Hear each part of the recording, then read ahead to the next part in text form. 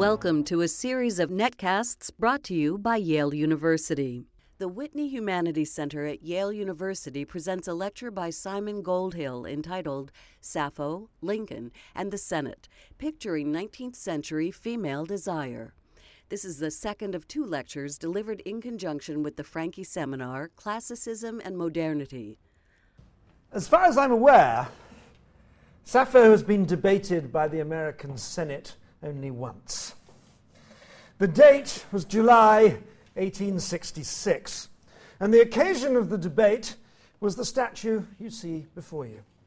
This is the famous sculpture of Abraham Lincoln, which has pride of place in the Capitol Rotunda in Washington, D.C. It's said to capture his rugged looks, as we call them. He wasn't a very cute guy. And the face was modelled shortly before he was assassinated.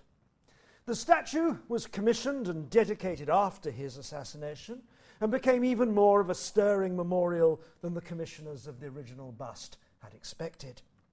It's a celebrated, if not a massively distinguished piece of public art. What is remarkable about this statue, however, and something that has not entered public consciousness as much as it deserves, is that the artist, who was commissioned by the Senate for the decent sum of $10,000 in 1866, was an 18-year-old girl who'd never made a statue before. And it's this extraordinary story that leads to Sappho entering the Senate, and it's where I wish to start today. The 18-year girl in question was Lavinia Ream, always known as Vinnie.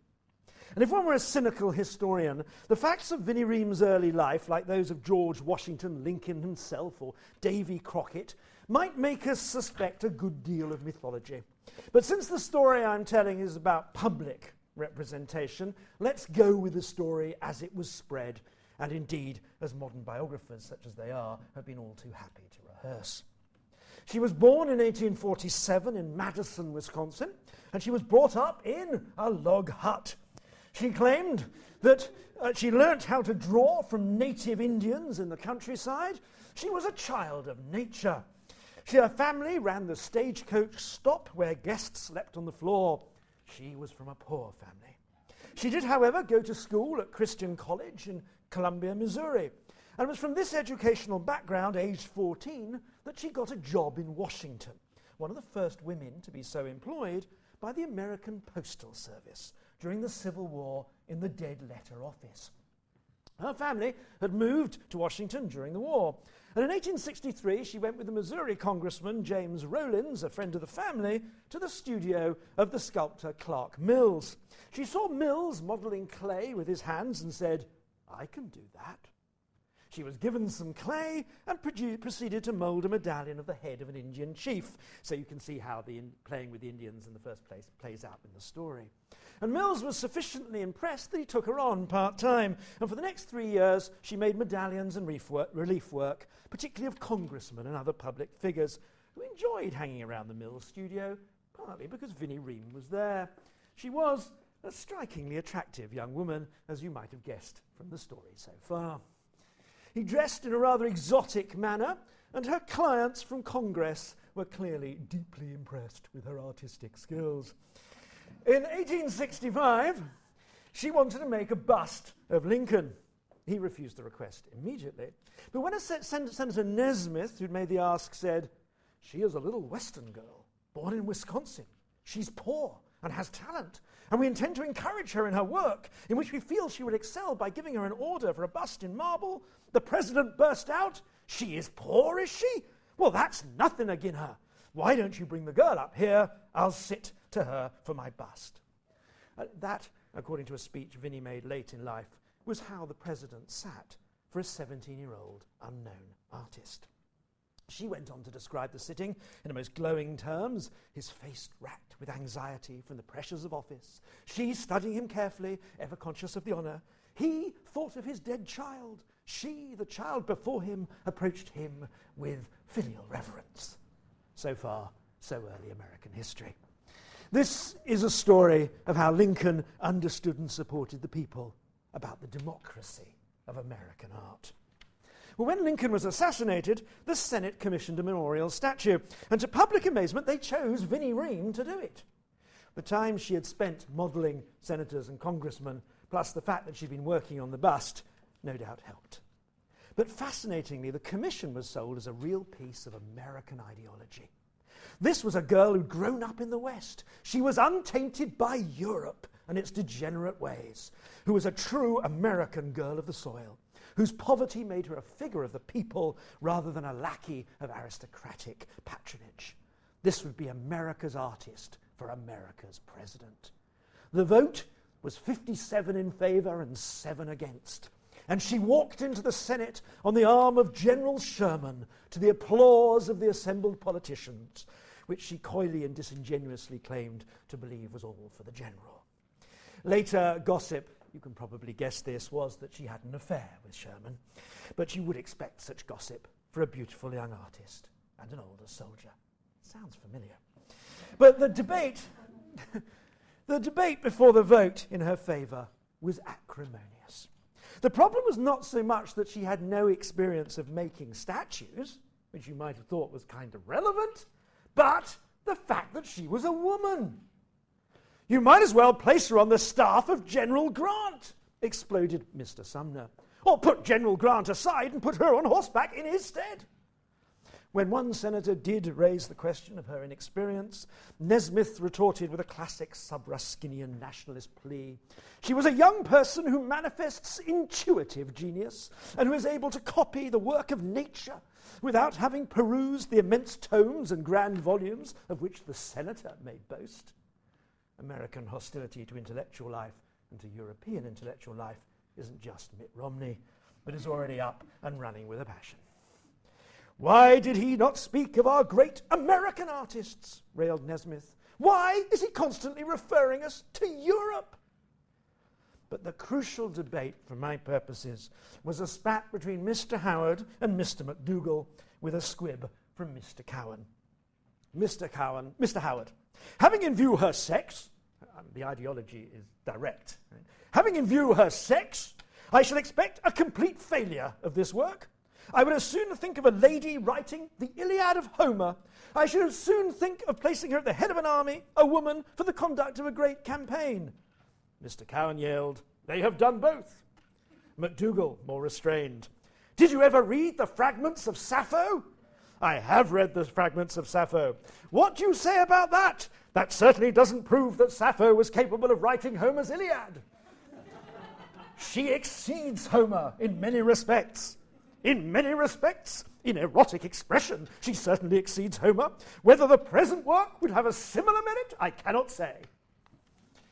When it comes to evaluating a woman's capabilities in art in 1866, Sappho, it seems, is the evident model.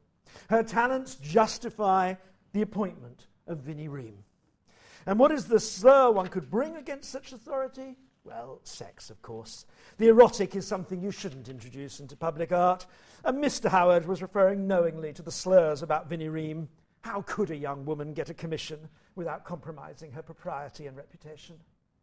In this case, the slur made its way into the papers, who called her a fascinating dark-eyed damsel and suggested feminine wile must have won her the commission, and women journalists were particularly horrible. But this time the slurs didn't work. Sappho, erotics and all, trumped the trump card of Homer. Like Sappho herself, Vinnie Ream became a figure to oppose to Homer, to war, and to a self-consciously male way of doing things. Well, Vinnie Ream's most famous later piece is inevitably Sappho. Here is the sculpture that she made in Italy at exactly the same time that Lincoln was being finished. For Ream, Sappho is a demure poetess, elegantly draped, with paper in one hand, pen in the other, hands crossed politely in front of her, lyre by her feet, staring reflectively down into space for inspiration. It's a classic pose. When the Lincoln was unveiled, the New York Times, bless it, wondered whether he might not have looked better in a Greek chlamys or a Roman toga. But that's a different matter. For Ream, Sappho became a sort of ideal self-portrait of the artist, working alone, idealized, inspired. And the scroll in her hand, which you can't read from here, is inscribed with a quotation from Greek from Sappho, which reads, "I must die, and no memory of me shall remain." It's a sort of suicide note, which for Riem had almost proved predictive. When she died, a copy of the statue was placed over her grave in Arlington, enforcing the identification. She'd married in 1878, had one boy, never worked again, as her husband, Captain Hoxsey, forbade it. But she gave the occasional talk to students as a grande dame, in which she encouraged everyone to try the arts. "Women have at last burst their bonds," she declaimed. "They soar into the eternal. They now compete with men in every field, however complicated, and they win. Why then should a woman not be a sculptor? Her brain is as great, her thoughts as tender, her fingers as skillful as those of a man." There's something of a feminist hero about Winnie Riem, despite Captain Hoxsey's restraints on her later life.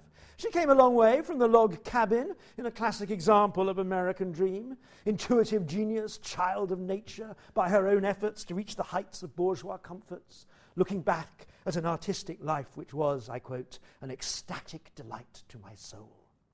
That's the myth in all its glory. And for this, Sappho was her model, and the model through which her talents were debated in the Senate. So what was this 19th century Sappho? And how did she enter the public world of visual representation? I want to take you through some images today which haven't been put together before, rather surprisingly, although they clearly speak to each other, and suggest not only that Winnie Riem gives us an important insight into how Sappho becomes a figure in the visual regime and discussions around the visual, but also how this embodied imagery has a surprisingly different vector from the prose and poetry that takes Sappho as a model in the same period.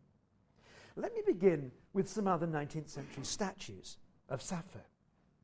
Here's an image by Prosper d'Épinay, an artist who grew up in Mauritius but did much of his work in London. It was exhibited in 1895 at the end of the century, when Sappho has already become a particularly charged figure in the cultural world of fin de siècle London, and this is now in the Met in New York. And the piece is entitled Sappho Jalousie, jealousy. And as you can see, perhaps better on this one, she has her lyre by her side, she's slouched on her hair, she's pulling desperately at the clothes around her heart, and her eyes stare banefully down again into space. This is a powerful piece of work, one of d'Épinay's best pieces, and it captures an image of Sappho as passionate, emotionally upset, and on her own.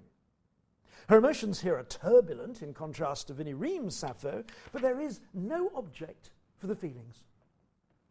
Now, Jean-Jacques Pradier was a generation earlier. He was a pupil of Ingres, he was winner of the Prix de Rome, and he was a good friend of Alfred de Musset, Victor Hugo, and Théophile Gautier. That is, he was right at the centre of a particularly trendy and louche Parisian artistic scene. His mistress was Juliette Drouet, a beautiful woman who held court in Pradier's studio to this artistic milieu. Not so long afterwards, she swapped and became Victor Hugo's mistress. We might expect a Sappho from Pradier that looks to the erotic or to the complexity of the social interactions that her poetry testifies.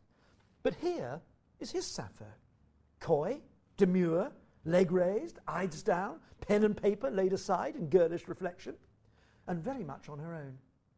Open to our gaze, but not returning any look our way. Well, you might be thinking at this point, that's hardly surprising. With a freestanding classicizing image, statue, what would you expect?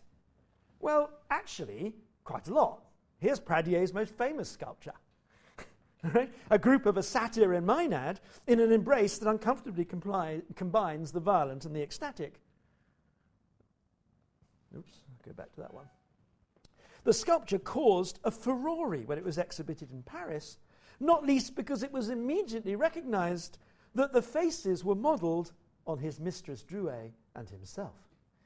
Right? Pradier knew how to do violent sexuality, group embraces, dangerously edgy representations of the classical past, using the classical to explore passionate feelings, the alibi or the veil, in this case too transparent, for the erotic in the dignity of the ancient. He can make some pretty hot stuff. So his choice for a demure, reflective, single figure of Sappho is a reading of how she should appear. It's striking to see a continuity from the 18-year-old backwoods American girl in the USA through to the romantic artist with a capital R in smutty Paris. But there's a continuation in that image of the little poet on her own. Now, back at the turn of the century, around 1800, the German artist Dannecker knew Sappho could be sexy, but his statue is a classic example of the openness of a nude figure to the voyeuristic gaze. This is the representation of woman as sex object rather than as subject. And from this angle, we're offered her torso exposed, her breasts and genitals in full view, her head turned strongly up and away, no meeting your gaze. And from the other side, you still can't catch her gaze. It's always turned so you can't quite get it, though her hand is open and seems almost beckoning on that side. Only the lyre by her side indicates that this isn't just an odalisque. He calls it Sappho. There's not much to make you think that's Sappho. It's hard to see any self-recognition of an artist sculpting an artist. The type of imagery for Sappho is rare, but it's seen elsewhere too. Here's Glaire's Sappho. Glaire was an important teacher who trained many of the best artists of the later 19th century, Monet, Renoir, Sisley, and his lush colours and full compositional frames is typical of the classicizing art of the period against which so much Impressionism revolted. And here, combined with a domestic narrative of a woman at the bath, familiar from Degas as well as earlier figure studies. His Sappho is turned away from the viewer entirely. She's washing with bowl and arm and drapery over her, with bowl and jug and drapery over her arm. And beyond her, the bed. On the bed, there's a lyre, represented in full classicizing detail. That's a proper lyre, not like the sculpted ones. And beyond that, a statue of Athene in a column in the top left-hand corner there, bringing some chastity, fortunately, into the scene. Glaire himself was a confessed celibate. But I take it that the picture, like Dannecker's statue, is offering the viewer not much more than a pleasingly plump voyeuristic pleasure. Sappho, on her own, unable to see us who look at her. We might say the lyre on the bed, overseen by Athene, is an icon of poetry inspired by erotic passion, overseen by chaste wisdom. Well, you might. Or you might note the fleshy tones of the skin, the pose, the nakedness. Right. Dannecker and Glaire would be very easy indeed to fit into a logic of looking that's familiar to anyone who works on 19th century representations of eroticized women. Sappho for them is associated with sexuality and exposed as a sexualized, objectified figure. Now, in some ways, Dannecker and Glaire are exceptional. We're not going to see this aggressive eroticization of Sappho again today. But in other ways, they're both very much part of the 19th century repertoire, because the figure of Sappho appears again and again in the same scene, in drawings and in grand art, always alone. Always in a scene that emphasizes that she's deserted or rejected. Sometimes, despite or perhaps because of her abandonment, eroticized. Some people find abandonment erotic. Usually with an indication, however, of her creative force. She often carries a lyre or a piece of paper, an indication that her erotic loneliness is the cause of her poetry and will lead to her death. This is the archetypal image of Sappho, about to find herself faced by the cliff and the leap of self-destruction. She's modelled as a classic romantic artist, if that's not too much of a juxtaposition. Let's look briefly at a few of these many images. I want to begin with a little-known English artist called Godward, who I'm going to come back to. Godward was born into a family of bank clerks who hated the idea of an artist in the house. He was disowned and eventually committed suicide, leaving the note behind that the world was not big enough for Picasso and him. He was a pupil of Alma Tadema and worked in the late pre-Raphaelite style well after it had gone out of fashion, which might explain why Picasso sort of stimulated his suicidal despair. Here is his Sappho, and regrettably for those who have a strong sense of history, she's placed in front of a scale model of the Parthenon frieze, framed by flowers, and she carries a rolled scroll while she stares down into space. That's the artistic look. Right? So if you want to stand in a bar and look artistic, that's how to do it. Here Sappho seems to be slotted into a particularly trite version of the jilted maiden story. The stroll could be a letter as much as a poem. Now, Pierre Narcisse Guérin was a little earlier, and French, as you can probably tell, gets Sappho to the rocks. And she's got a lyre through which she can look moodily, the bare breast motif we're going to see repeatedly. Guérin, one of the great French neoclassical painters, had no difficulty either in constructing elaborate group scenes of classical topics. Here is his rather extraordinary picture of Cephalus and Aurora from the Louvre. Right, you'll notice there are no fig leaves in this picture. You can see both male and female genitals exposed. It shows how restrained his Sappho is. Right?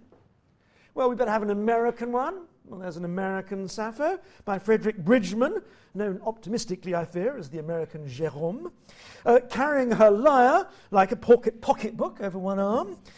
She looks down now over the cliffs.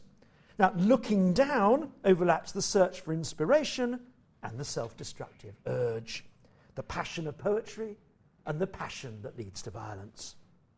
Now, this picture has become particularly well known thanks to Yopi Prin's wonderful book called Victorian Sappho. It's the cover of that book. And it's by Auguste Menguin, absolutely obscure French artist from the last quarter of the 19th century. It's a rather wonderful picture. It takes the idea of the brooding Sappho faced by the leap of death and takes it to a new level of romantic fervour. Now she's dressed all in black for the first time, whereas the colours of Greece, as you know, are either the white of the drapery or the bright sunshine of the Mediterranean. She leans on a rock. She stares hollowly towards us, but without focus, her face shadowed. Her lyre hangs from one hand, and her dark hair and robes flow into the stone. And in a way which is not really possible, I think, anatomically, her face is in shadow, but her bared breasts are in sharp light, again open to our gaze. We could see this as a comment about inspiration or enlightenment from the heart and the darkness of her countenance.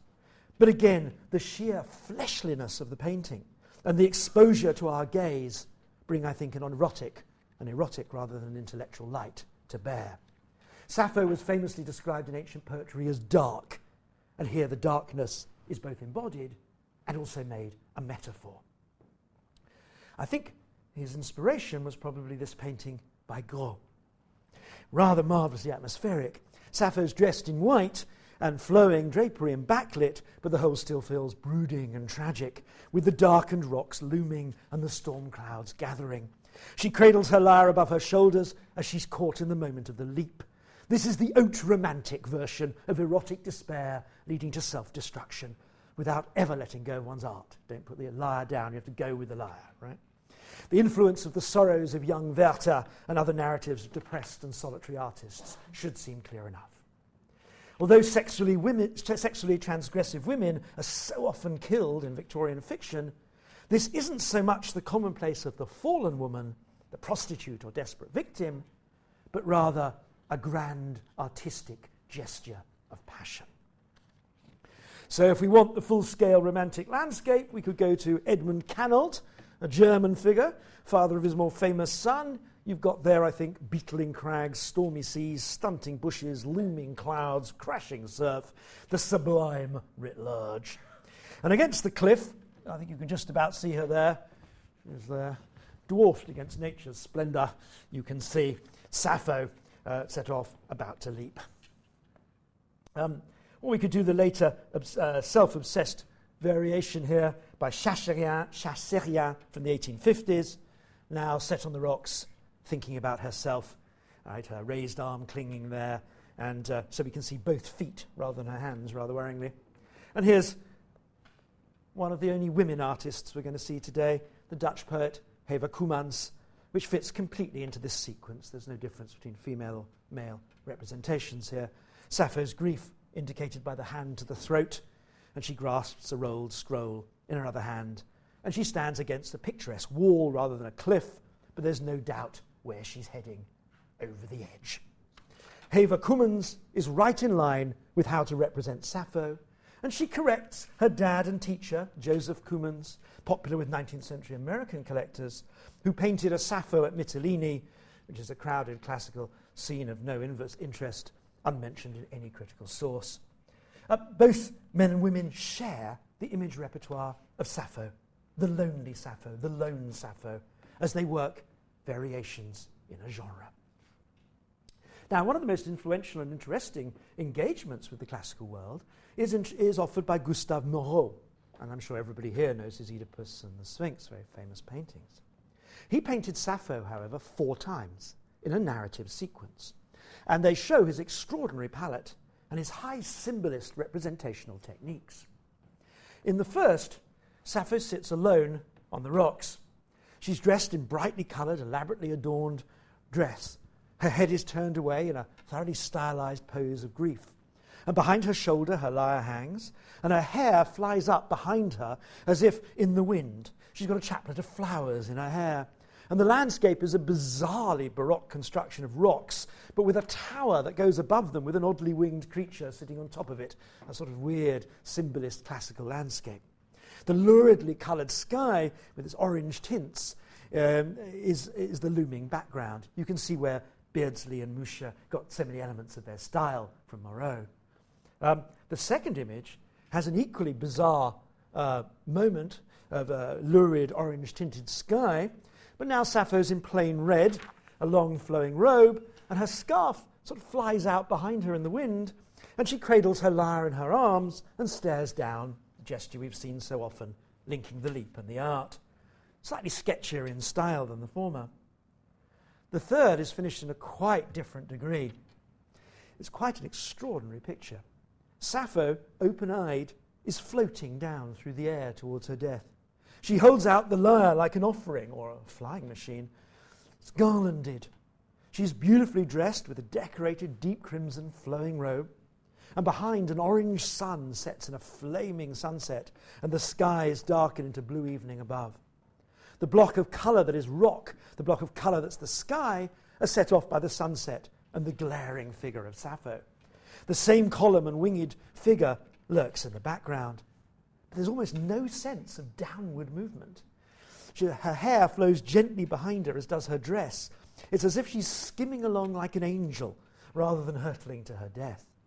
She looks like a St. Cecilia, patrons of music, beatifically appearing. And the eerie lack of movement is emphasized by the sketch that he did for it, where the raised arm indicates the movement, and her raised leg breaks the smoothness of that other image. There you can see she's really falling. In the other image, the painting rather than the sketch, you can see she's not. But fall she does, and there she is dead at the bottom in the last of the sequence, crushed. Rather, she's lying extremely calmly in her red dress, still luxuriously decorated, her arms across her chest as if in Christian burial. Her head is turned but looks calm, and her lyre, unbroken, lies by her side. Now, we've seen birds in every one of the other pictures, flapping around in general, but now notice there's a large white bird flying over her. Well, that's not a curious seagull, I suspect, but more likely to be the white dove of the spirit, rising in martyrdom, at least iconographically, above the dead saint. So our Christian iconography would suggest from the Victorian period. We have a dark mountain face and brightening white sky, but it seems that for Moreau, the self-sacrificing artist has become a saint of art, martyred to her art.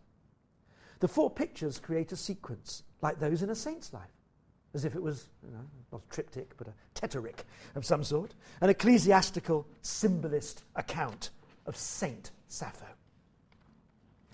Well, the last picture that I want to show you in this section of my paper confirms that the image of Sappho, alone, desperate, about to destroy herself out of passion, not quite mediated by art, had become a commonplace that my quick run-through should have suggested. And this is a picture by Daumier, felt by Baudelaire and others to be the greatest caricaturist of his age. Well, here's his Sappho. She's ugly, dark, unkempt, the flowing hair, of course, like so many of our dishevelled heroines we've seen already, and she's being pushed to the brink by Eros, not with his wings and bow and arrow, but as we can see, by brute force, boyish strength. Sappho is deeply unwilling to go. The cliff is like a diving board, slightly too hard, and she's being pushed like a child over the top. If the image of Sappho is forced by passion to kill herself, here's Daumier's neat twist on it. Sappho, less romantic, less pretty, less eroticized, more messy. No question, here she was pushed rather than jumping. Now, what I've shown you so far is a couple of dozen pictures and sculptures of Sappho. In every single case, except for Daumier's parodic cartoon, Sappho is on her own. She can be, on rare occasions, fully eroticized like an odalisque. She often reveals a breast, or even two, in her emotional disarray. But her most profound expression is one of solitude, rejection, desolation, self-destruction. She's modelled partly through the rejected damsel, but mainly through the romantic artist, suffering for his or her alienation, finding in nature a pathetic fallacy for feeling, finding in art a solace that is nonetheless inadequate, hence clutching art to herself, she falls to her death. And by the time of Moreau, this becomes a weirdly Christianized narrative of symbolist Saint Sappho. This is a recognized genre with variations and parody. What I find fascinating is not just the romanticization of a classical figure, but that in none of these images do we get the inkling of an object of Sappho's desire. The leap is usually associated in literature with Pharaon, a male lover. Her poetry itself is usually linked with a female lover. But in these images, she gets to be a lover without any object expressed. The only hugs are for her lyre. Now, I've written elsewhere about this wonderful, exceptional painting by Alma Tadema. I pointed out there what a remarkable and unique painting it is because it finally shows a Sappho touched by a woman. She sits fascinated by the playing of Alcaeus. She's surrounded by her girls in various states of concentration. On the walls of the Exedra are written the names of the girls who are mentioned in erotic terms in Sappho's poetry. Well, Alcaeus, on the right there, is very good looking. The question I suggested before is suggested by the gap in the middle of the painting. It's a question of desire. Does it represent a choice for Sappho between the girls and the boy opposite? Should we see such a question? Certainly no Victorian ever comments on such a thing. How much more knowing would you like to be than your Victorian readers? Or is that just imposing our views on a historically different image? What I want to do today is to look at how Sappho can appear with any sort of companion. There are only a tiny handful of such images to set against the hundreds that we have of Sappho alone. Outside bits of pornography, of course, like this one by the Belgian smutty artist Rops. It's a drawing for private circulation, and it's only opportunistically labelled Sappho, or in fact it's called Lesbos, known as Sappho, whatever that means. And if you notice, the Greek inscription doesn't mean anything, it's completely wrongly spelt. So this is a bit of just private smut to show around. Let's look at some more public art for sanity's sake. Here is an American painting by Francis Coates Jones from the end of the century, from recognisably the same world as Alma Tadema, though without his finish or skill, and evidencing Jones's training in France. The contrast with Alma Tadema is marked. Sappho's got her lyre there on the right, and she leans forward to make her point to the two other girls who sit relaxed on an Exedra, but I can't see any sexual tension in this picture at all, or a precious little sense of artistic competition or even education. Looks to me like girls having a chat in Greek dress. Weirder style is David's picture of Sappho, Phaon, and Cupid. The mix of allegory and realism is really hard to deal with. Eros seems to have taken Sappho's lyre as she's touched by Phaon, and while Eros looks on with a saucy, askew glance, Phaon stares at us rather grimly, and Sappho appears to be in something of a headlock. The contact is bizarrely disruptive and triangulated. The lovers both stare out of the canvas and away from each other. The figures are physically and conceptually awkward. Interestingly, this is a painting that was never seen in public. It went straight to private collection in Russia.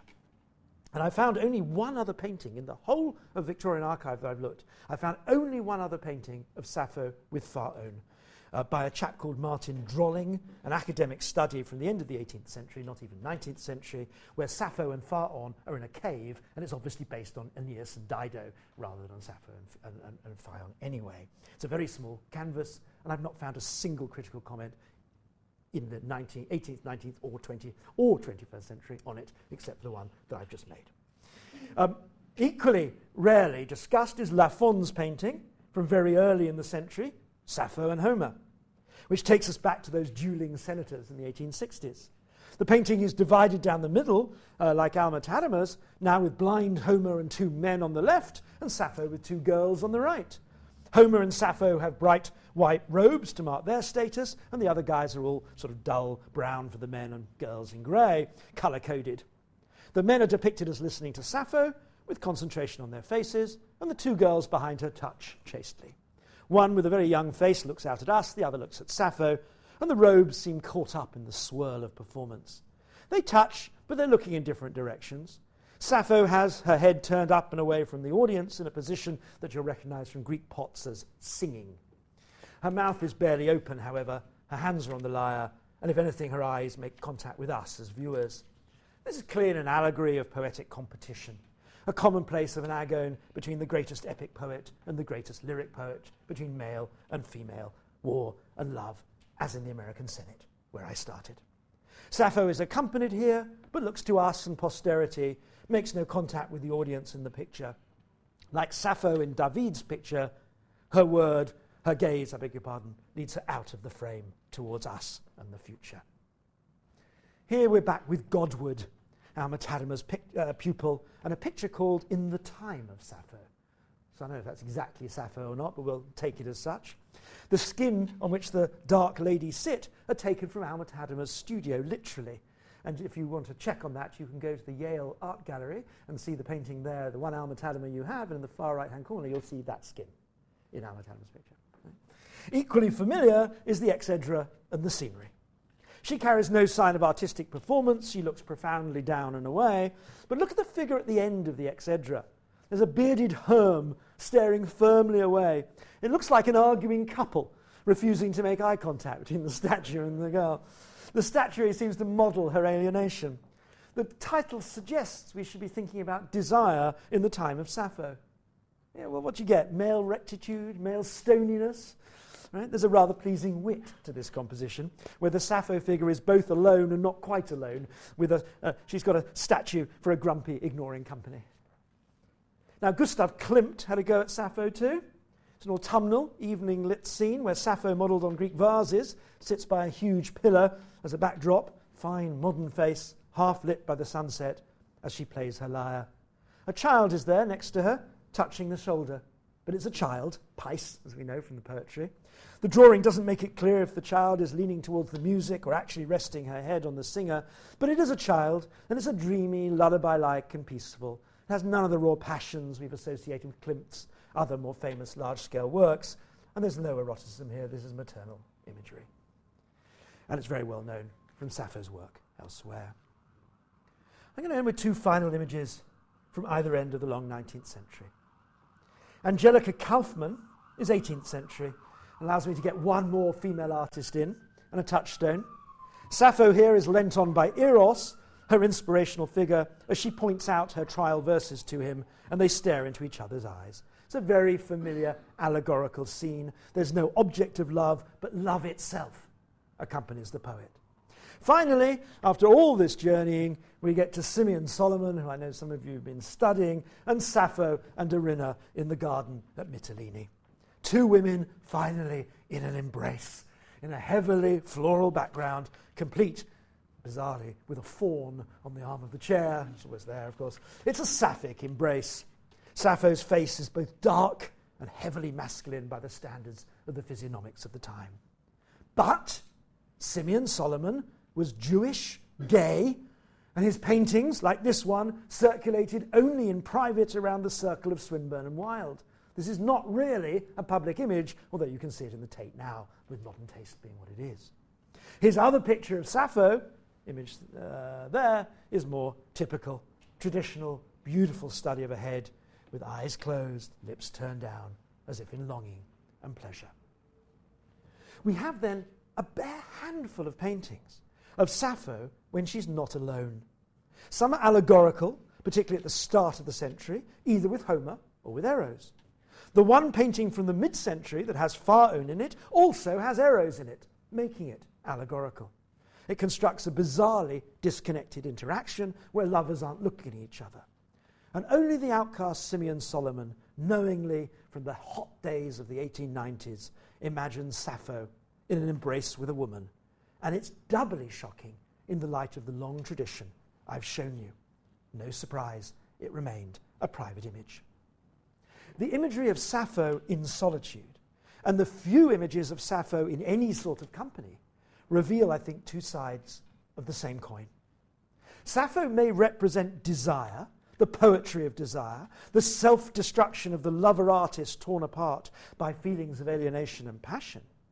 But it is really, really hard to represent the female object of desire in art, where Sappho is concerned. Even when discourse surrounding painting assume it's a male lover, even then Pharaon is studiously absent, because it might raise the question of some other sort of love. When he appears in David, the physicality of the painting is awkward, unclassical, semi-allegorical. For the 19th century visual regime, Sappho needs her solitude. Now, this is in marked contrast to the written record. Jopi Prinz has wonderfully discussed Swinburne's erotic reconstruction of Sappho. Alphonse's Daudet erotic sensational novel, Sappho, has no problem with Sappho, an artist's model, moving between lovers. One sentence I'll quote, "She gave herself to him in her entirety in the horrible glory of Sappho." It's easy enough to represent male lovers for Sappho in words. But the visual needs to go elsewhere. Sappho becomes a place to look at desire without an object, desire itself, and a story of the destructiveness of the self embodied in the moment when Sappho's about to leap. Only Moreau gives us Sappho dead, and then as a sort of saint. Sappho gives us again and again desire on the brink. Sappho's solitude gave the Victorian visual imagination the form of desire just at the moment of the fall. A powerful image that goes to the heart of Victorian anxiety about self-control, self-expression as a desiring subject, and alienation, and art. The art encourages the viewer to tell a story, but in general withholds the narrative itself. That's why Sappho needs to be alone. Sappho with a sexy friend is altogether too disturbing an image in the 19th century. Now, it's become a commonplace in modern queer theory and in the extensive discussion of Victorian sexuality to note the invisibility of the lesbian in the modern sense of the word lesbian. Lesbian desire and lesbian sexuality cannot be represented, it's argued at length, in Victorian law, social normativity, religious polemic, or in general discourse. And this is in contrast with the profusion of expressions of female desire and affection for women. As Sharon Marcus writes, paradigmatically, because Victorians saw lesbian sex almost nowhere, they could embrace erotic desire between women almost everywhere. Well, the representation of Sappho in artistic physical media is the limit case that gives point to her word almost. Right? She is, after all, the girl from Lesbos, the lesbian, the figure most easily associated with transgressive female desire. And because of this, I would suggest, that Sappho becomes an edgy, difficult figure to represent, a figure who needs special control to maintain the boundaries of representability. There is no place with Sappho for either the representation of lesbian sex, of course, but also, because of who she is, there's no place even for the representation of female eroticism, especially if directed towards another woman. Sappho's object of desire is simply too dangerous to represent because of what it might have to make visible as opposed to suggestive. Desire has to maintain its veils. Sappho's solitude is, I suggest, a speaking silence that goes to the heart of Victorian sexual anxiety. Now, in our current contemporary world, obsessed with sexual objects, there are many images of the lovers of Sappho and sapphic lovers in circulation. In fact, Sappho's rarely alone enough to write anything. But more importantly, something else has changed. The sense of the self has different coordinates. Again and again for modern Sapphos, what's at stake is not the form of desire, not desire on the brink, but the splitting of the self into multiple voices, multiple conflicting internal desires. Solitude becomes an echo chamber. Alienation as internal fragmentation. That is the modern condition. But for the Victorian artists, Sappho's desire had to conceal its object. Sappho's desire had to be unfulfilled.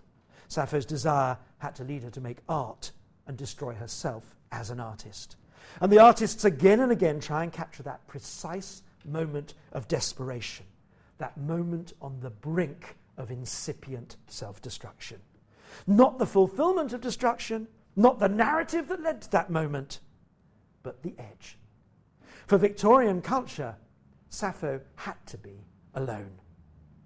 So for visual media, in contrast to verbal media, Sappho has to be a lover without an object, and her pagan erotics is so controlled in art that she can emerge even as a sort of Christian saint. Even when eroticized, there's nothing sapphic about Victorian visual Sappho. The image, it seems, has a differently charged place from words in the cultural imagination.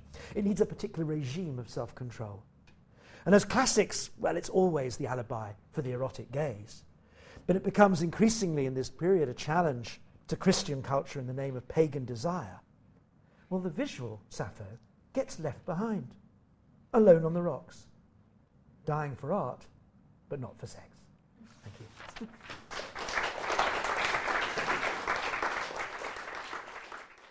The Franke Seminars and Lectures at Yale University were generously endowed by Richard and Barbara Franke and are intended to introduce important topics in the humanities to a general audience.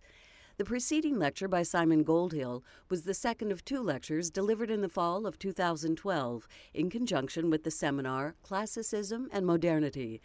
The lecture took place in Yale's Whitney Humanities Center on November 27, 2012.